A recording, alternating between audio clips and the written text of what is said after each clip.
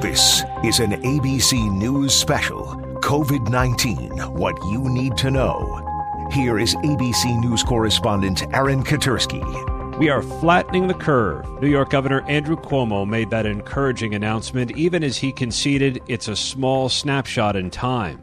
The hospitalization rate is down, and if it continues, the system should stabilize. But there is an awfully high number of deaths. Another 779 people died in New York alone the last 24 hours. Both here and across the country, Hispanics and blacks are dying of coronavirus at a disproportionately high rate.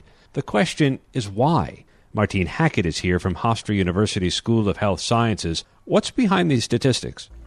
So the disproportionate death rates due to coronavirus across the country by race ethnicity, where blacks have a much higher rate of death than any other racial ethnic group, is actually not too surprising. Unfortunately, the differences in mortality or death for many different diseases, not just coronavirus, exist, with blacks having much higher fatality rates for things like heart disease, breast cancer, and infant mortality. So the fact that there are higher fatality rates due to coronavirus for blacks in the United States is unfortunately not a surprise. And how much of that has to do with access to care or inequalities when it comes to access to good health care?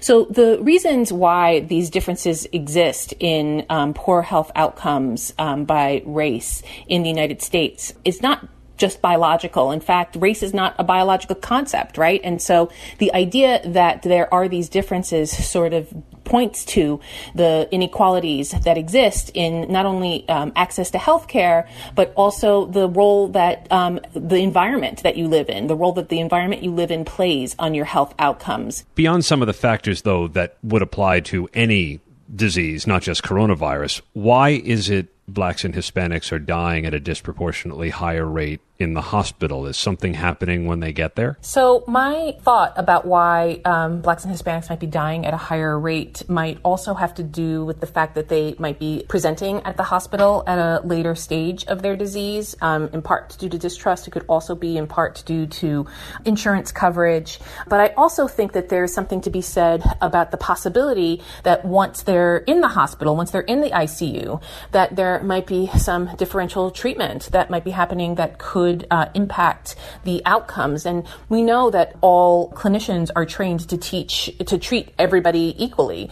But when you are in a sort of crunch time situation, there are unconscious biases that people have that can come up that might be influencing how people are treated. And, not to mention the idea of language. If a language line needs to be used, that's going to be very difficult to be able to communicate to a patient. And so I think that the treatments within the hospital also need to be considered as a possibility as to why there might be a difference in the mortality rates for blacks and Hispanics. I wonder how many more service workers or essential workers are coming from these communities. Absolutely. So in addition to sort of those bigger system reasons why we see that there are disproportionate distribution of health outcomes by race, there's certainly there are closer conditions as well as it relates to coronavirus. So thinking about people who are considered to be essential workers who can't work from home, that does disproportionately tend to be blacks and other minorities. In addition to housing and housing conditions, and perhaps even more crowded housing conditions, make it difficult for people to quarantine themselves within their homes if they are sick. And so certainly there are longer term reasons, more distal reasons, but also very close by reasons as to why the rates are much higher for death among blacks. Martine Hackett from Hofstra University. No matter the race, ethnicity, or socioeconomic status of a patient, dying of coronavirus means dying alone. Doctors, nurses, and hospital chaplains are left to provide comfort and emotional support under trying circumstances. Rabbi Joanna Tracht is a chaplain in South Florida at both JFK Medical Center in Atlantis and Palms West Hospital in Waxahachie. How has it been? In the last 3 weeks, it has gone from regular life to COVID Focus Central. We try to help the doctors communicate to the families the status of the family member, what's going on with them, what decisions may need to be made, and also we facilitate the ability of the families to talk to or to at least communicate with their family member that's in the hospital. It's difficult at any time for a chaplain to be at the bedside or with a family of a dying patient. But given the rate of death with coronavirus, what's that like now? It is overwhelming on the staff, and it is terrifying for the patients. ICU doctors and nurses are just beyond overwhelmed. They go in and watch this disease just take out person after person with very few wins. Ordinarily, they go in, they heal, they try to heal somebody, and they have a lot of wins. But with this disease, it is more infrequent in the ICU unit. Is it a fear of dying alone or of caring for someone who may be dying alone? What is it that is sort of eating away spiritually at patients, at doctors, at nurses? I think it's the sense of isolation and the amount of deaths. The image that I see the most is when a family member tells me that they came to the ER and they dropped off their loved one, and they came in and immediately the patient was pulled aside because of COVID. The family is sort of ripped apart from their loved one and said, okay, goodbye. That might be the last time that they see them alive. Oh, it's heartbreaking. But there have been several times where I have coordinated between nurses and patients and family in order to make a time where the family can either speak with the patient may be intubated, may not be responsive, but the family at least can see their loved one. Some have made videos, short videos, where the nurse can go in, show the video to the patient, and give them a sense of connectedness, give them a sense of, my family's still there, my family loves me. There's a guilt that's involved with family that can't be there. Rabbi Joanna Tracht with us from Florida. All of these circumstances were in some ways foreseen, and it turns out earlier than first known. ABC News has learned an American intelligence report in November outlined concern the coronavirus then sweeping through Wuhan, China, could become a cataclysmic event. ABC's chief investigative reporter Josh Margolin is with us. So U.S. intelligence officials were sounding the alarm about this contagion back around Thanksgiving. How specific did they get? The warning was detailed and specific. It made it clear where it was. It made it clear that it was a health matter, an infectious disease kind of a thing. And what happened with that bit of intelligence? Well, the truth is we don't know what ultimately happened. We know what immediately happened was there were a series of briefings over the course of the next weeks. Obviously there was Thanksgiving, but there were a series of briefings across the government in December. What's troubling, what's concerning, and what's really not known is how much real work went in at the highest levels to containing and mitigating a contagion if it came here. Because it now seems, thanks to your reporting, that the United States knew that it was not only bad in Wuhan, but had the potential to be bad in the United States, and yet it wasn't for a couple of more months after that initial report in November. Travel was curtailed. Right, that's always the issue. When you have some sort of information concerning a possible contagion or a contagion somewhere around the world, especially halfway around the world, you wind up getting into the question of what could it do here? But the question is, how seriously was this taken at the highest levels? Because we know that the National Security Council was briefed. We know that the Pentagon knew about this from our reporting. So what was done at the highest levels? Would this kind of intelligence report have set off alarms? Would it have made it to the top of the Pentagon food chain? There's always a problem in dealing with intelligence because we don't necessarily get to see it. We never get to hear about it as it's going on. But this type of information from this agency saying what it said about a potentially cataclysmic event would necessarily have had to raise alarms throughout the intelligence community, and at the very least lead other agencies like the CIA, like the National Security Agency, to get in the game and try to figure out what is happening. ABC's Josh Margolin, and we're going to have more on this coming up with our Chief Justice correspondent Pierre Thomas. Stay with us. I'm Aaron Katersky. You're listening to an ABC News Special. You're listening to an ABC News special, COVID-19, What You Need to Know. Here is ABC News correspondent Amy Robach. And with me now for all the latest and to separate facts from the false is ABC Chief Medical Correspondent Dr. Jen Ashton. Dr. Ashton, there has been a lot of discussion this week about antibodies. What do we know about their function and their usefulness to us? So let's do some mini medical school, Amy, so that people really understand how important antibodies are. These are proteins, and when we're exposed to an infection, what we know is that our body makes two types of antibodies. You can think of them as new and old, and in medicine we call them IgM and IgG antibodies, the IgG reflecting like an older infection. We also know, think of it with this acronym, SIR. So when we look for these antibodies, it tells us three things. S stands for, are you susceptible, meaning have you never been exposed to the infection? I stands for, are you infected? Because sometimes if you show the newer antibodies, that can indicate an active infection. And R means, have you recovered? So do you have both new and old antibodies? And last week, we do know that the FDA approved the first antibody test for COVID-19. So that's some good news. Yeah, that is progress. Do we know right now how antibodies could be used as therapies for the virus? And does exposure to COVID-19 produce immunity?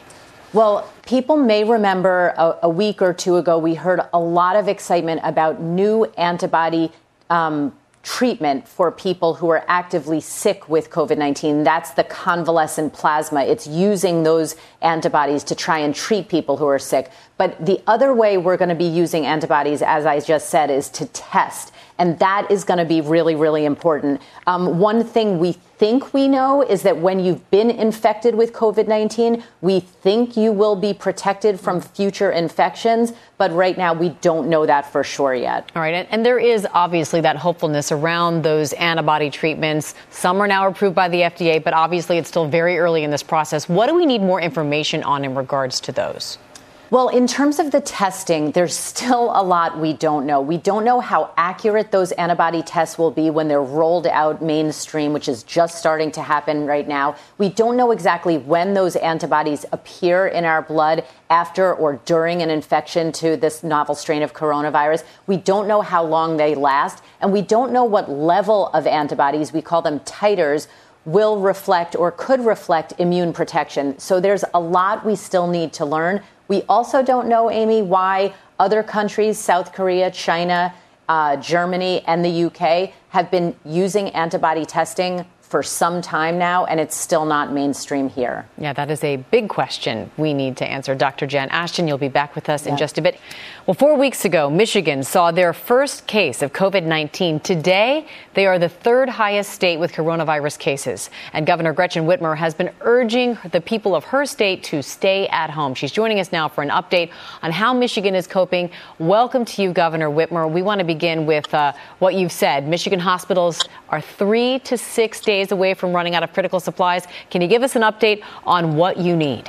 Yeah, so like states across the country, we're fighting to get our hands on every N95 mask that we can, every gown, every glove, every ventilator. We know that we are on the upswing of what's going to be a steep curve here and that our apex is days, maybe weeks away. And so as we are confronting this and already have hospitals that are at capacity, we know that this incredible need is real.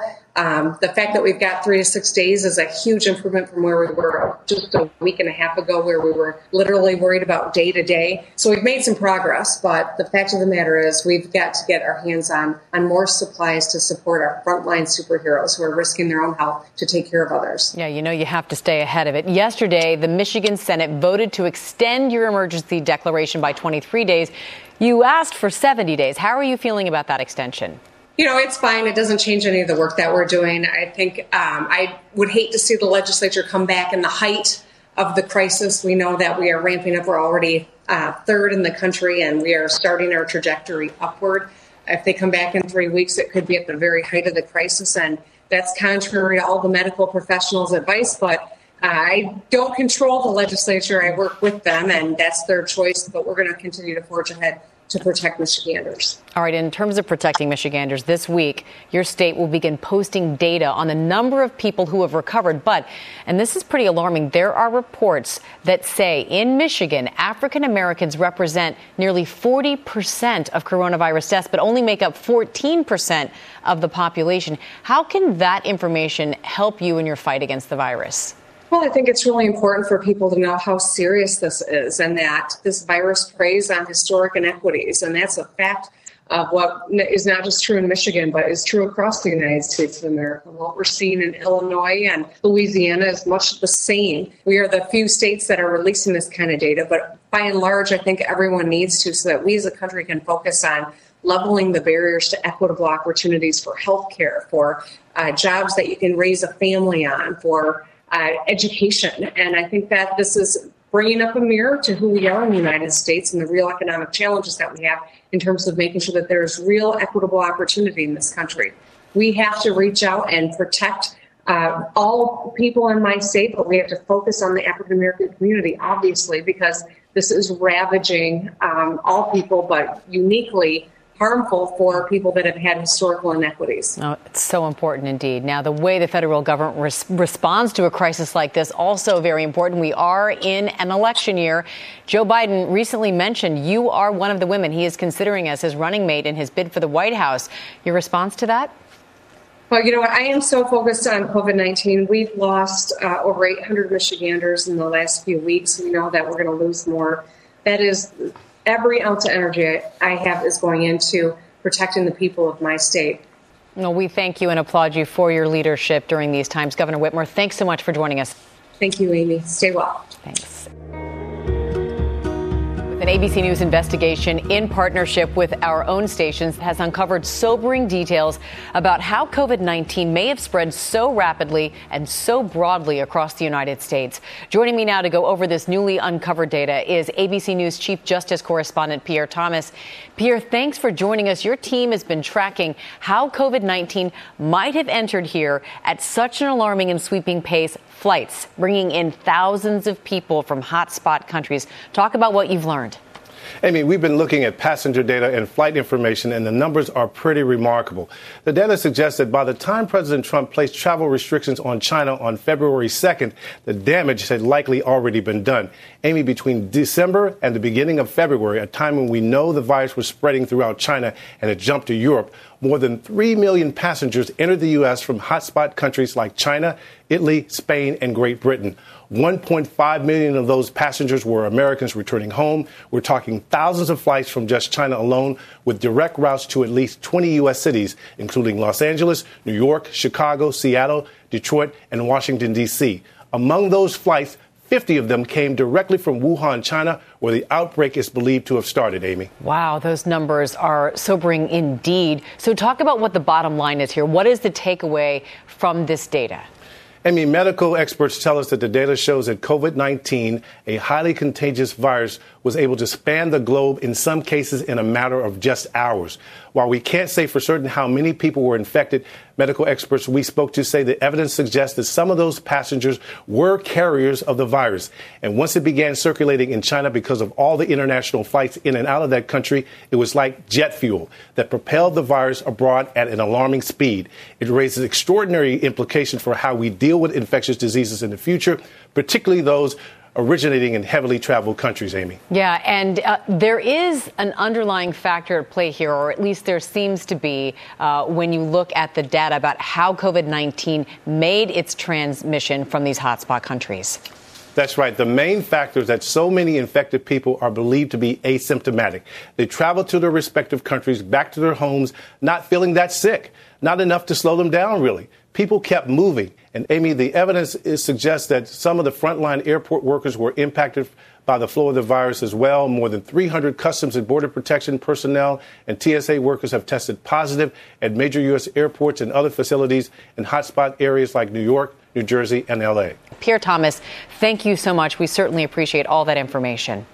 There is much more ahead right here on What You Need to Know. Dr. Jen Ashton with answers to your questions, plus keeping the faith in these difficult times at one of the most sacred weeks of the year. We'll be right back. You're listening to an ABC News special, COVID-19, What You Need to Know. Once again, here is ABC News correspondent Amy Robach. Time now for some answers to so many of your great questions that continue to come in about this COVID-19 outbreak. And we have Dr. Jen Ashton, as always, here to answer those questions. So, Dr. Jen, I'll begin with the first one. They ask, I have been self-quarantined at my apartment for 14 days, only outside solo with 0 symptoms. Is it safe to spend time with my parents, do my laundry at their house, and go food shopping for them? Big question for a lot of people. Absolutely. And they're doing the right thing. They're self-quarantining. They're staying away, social distancing. But here's the issue. If that person just went from their home to visit their parents, the risk would be exceedingly low. I would say that I would call that as safe as possible in the setting of this pandemic. But if they go run an errand for their parents, if they go food shopping for their parents, then, of course, even with these protective measures, face covering, hand washing, 6 feet apart, et cetera, it's still possible that they could be exposed.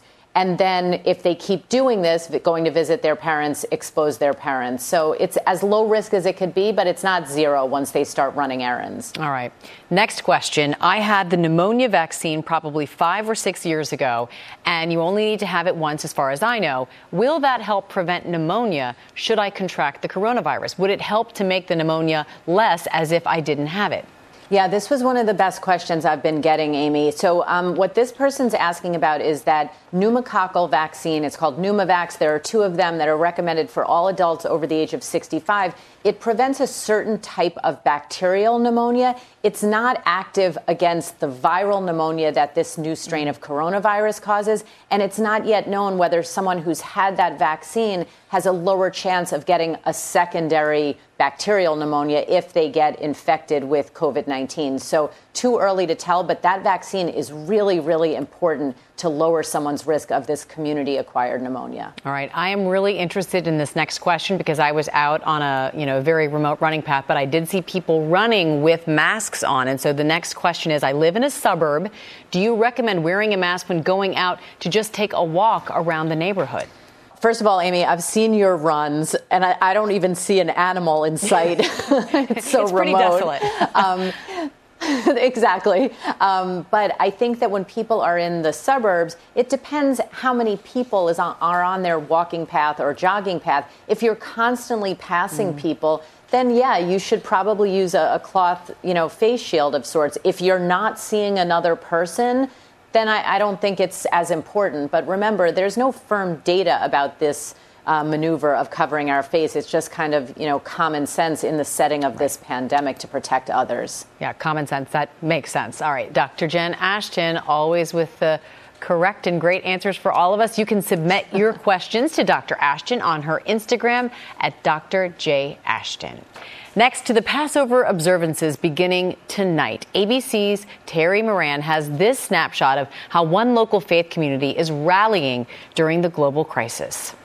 In a world where so much human contact has been cut off, the Jewish community in Baltimore, like so many communities, is finding ways to stick together and keep the faith. Maybe we should hit them with some shawls and kugel. The local business leader had a proposal to help both a struggling business and those on the front line. His idea was to feed the staff in the hospital, in Sinai Hospital, who are working now overtime on our behalf to keep us safe. And for those frontline healthcare workers, lunch is served. It's vegetarian! You see the best and worst of people in difficult times, and I could say we are privileged that we are truly, as a community, seeing the best of people. The coronavirus pandemic shut down Rabbi Silber's synagogue, but not his community. You feel that this is a moment you have to reinvent what you do. Our religion always teaches us that no matter what the circumstances, adapt, reinvent, and then do something spectacular. Sometimes the spectacular happens in seemingly ordinary ways, in shopping carts even. Oh, I found it. Volunteer shoppers, mostly younger. 6 Golden Delicious, let's do it. Getting the groceries for older members of the community and the medically vulnerable. But life goes on, even during a pandemic. And for so many Jewish boys, that means a bar mitzvah, a joyous coming-of-age ritual. My original bar mitzvah was supposed to be at the Knish shop, which is a party room. Instead, it took place on Zoom, the video conferencing platform. Hundreds of people showed up. Rabbi Silber presided from his home. Mazel tov. And it was plenty fun. When he finished, everyone started dancing. I was sitting with my 2 sons in my study, and we held hands and we started dancing. And everyone started dancing. May we all be dancing together soon. Terry Moran, ABC News. And we thank Terry Moran for that report. And as Passover celebrations start and quarantines continue, many of us are marking ancient traditions in a brand new way. One faith leader says that can actually be a good thing. Senior Rabbi of Beth El Synagogue in St. Louis Park, Minnesota, Rabbi Avi Olitsky is here with more on that. And welcome, Rabbi. You recently wrote an op-ed in the New York Times about how this pandemic is inspiring you to find, yes, new ways to practice your Shabbat. So tell us how you're coming together as a congregation during these times. Thanks, Amy. You know, it's quite a challenge. We always think about technology as a distraction and a burden, but for us in our community, it's really been a savior in a way, because we've been able to come together for worship services, for study groups, for pastoral care sessions, for meetings, for morning gatherings like Shiva rituals and Shiva prayer services. And it's been really eye-opening and comforting. Yeah, we know Passover begins this evening. It's a holiday that so many people associate with gathering together for a meal, being with friends and family, and even inviting strangers in as well. This year, obviously, will be much different. But you think there are some positives that can come out of all of this? I do indeed. You know, this idea of Passover, like you said, is about wide, robust tables with people that you might not obviously welcome into your home or regularly welcome into your home. But this year, there are going to be so many more people gathered into our homes using platforms like Zoom and other meeting platforms, specifically because those infirm or unable to travel or who can't afford to make the trip or the time doesn't afford them to make the trip. This is going to be one of those years where we actually do get to gather, even with an iPad prompt on a chair or with the young children seeing their cousins from miles away because they can't make it. Our Seders this year are going to be that much more joyful, even if we don't anticipate it that way. Rabbi Avi Olitsky, thank you so much. We certainly appreciate those calming words, and happy Passover to you and yours. Thank you. Thanks for having me. Coming up next right here when we come back, cracking cabin fever. Players gotta play. Going from the court to the video game screen, the pros' new playground, and it's all for a good cause. And then the music makers lending a helping hand to the homeless. Stay with us.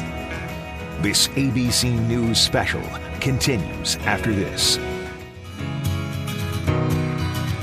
You're listening to an ABC News special, COVID-19, What You Need to Know. Once again, here is ABC News correspondent Amy Robach. Dr. Jen Ashton is joining us now. And Dr. Jen, we've said over and over that COVID-19 does not discriminate. Everyone is susceptible to contracting this virus. And yet when we see the death rates and that data coming in, there are some significant disparities among gender and even more specifically race. Exactly, Amy. And that's where a lot of the focus is shifting today and this week. We know that disease does not affect all races, all ethnicities, all ages, both sexes similarly. There are even in some cases religious differences, certain religious groups that are more prone to certain diseases. So it's not a surprise that coronavirus, and particularly COVID-19, is hitting different racial and ethnic groups, different age groups, and there is a surprise with it hitting men greater. But we need to look at that and tease that out. There are some theories as to why African American and Latinos seem to be dying at greater rates of COVID-19. One of those involves, yes, pre-existing comorbidities, as we call them, that are more likely to occur in African American and Latinos: obesity, diabetes, high blood pressure, heart disease.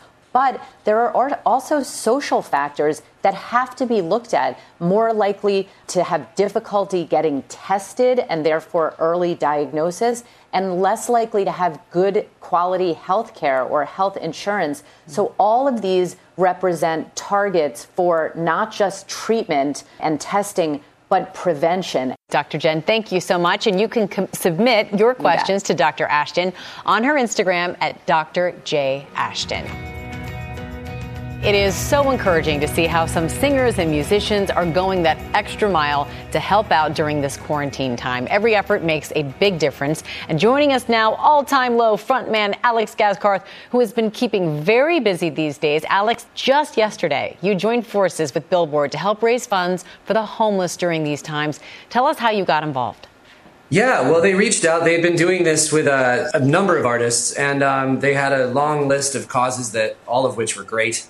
And they reached out to see if we'd want to be a part of it. You know, it's a no-brainer. We had to do it. Well, we certainly appreciate, I know so many people are benefiting from that, and we're very excited to let everyone know out there right now, you're going to sing for us today, so let's get right to it. From the all-new album, Wake Up Sunshine, ladies and gentlemen, Alex Gaskarth with Sleeping In. Thank you.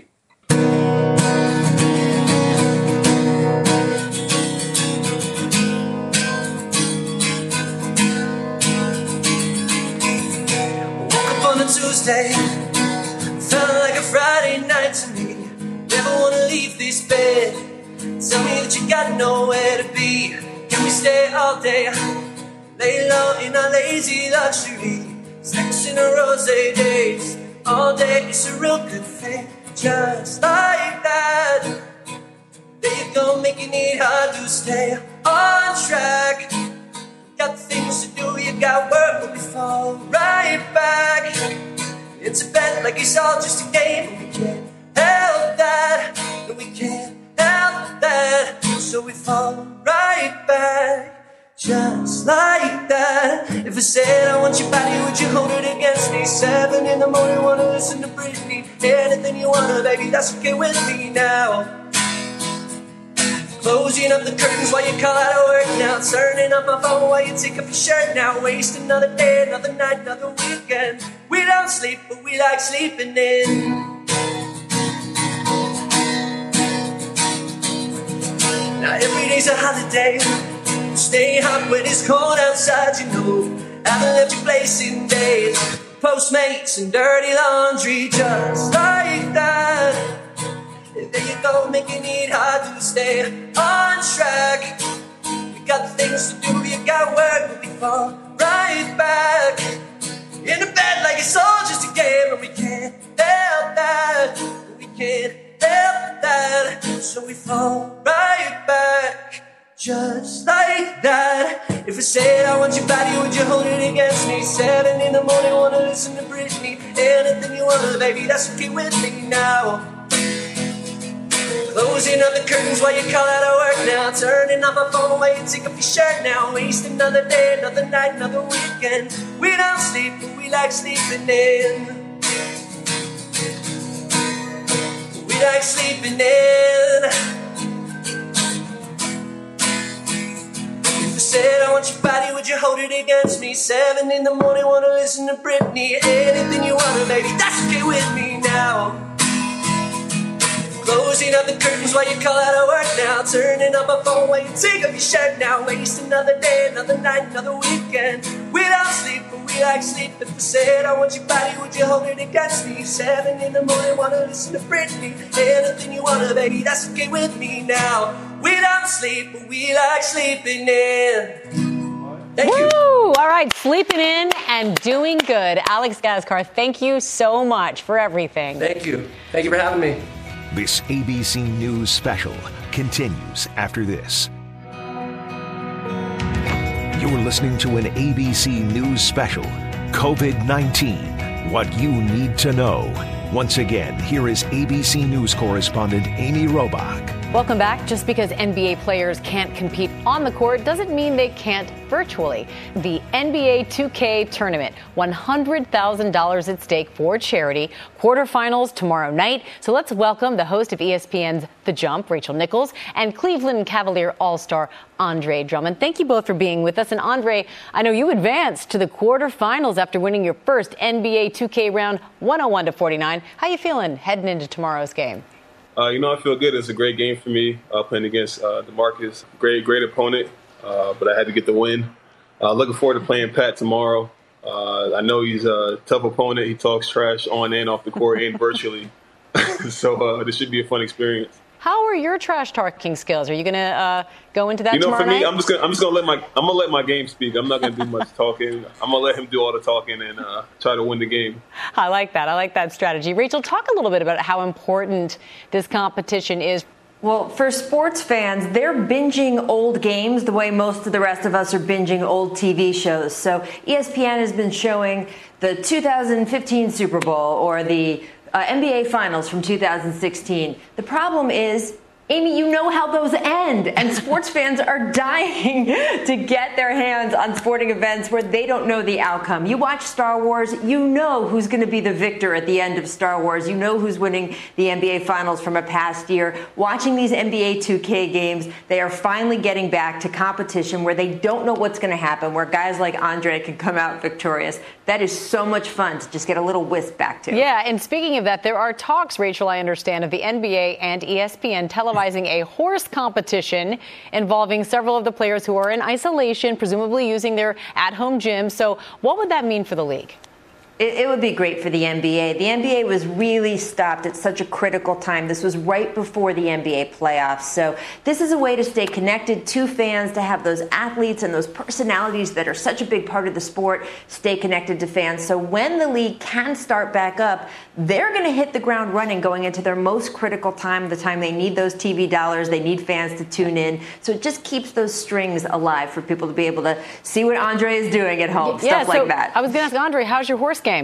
For me, I haven't played horse in quite some time, but I would love to do it. I would love to do it and, see what I come up with. All right. I'd love to see you do it, too. And a lot of uncertainty, obviously, about when the NBA will come back. I know that players are itching, just like fans, to get back on the court. Are you prepared? Are your fellow players prepared to go straight into playoffs if there is that moment? For me, we're just trying to stay ready as best as we can. It's not much we can do. We can't really go into gyms to work on our games, but a lot of guys have at-home things like gym, like half courts or a bike or a treadmill, anything like that to keep ourselves in shape.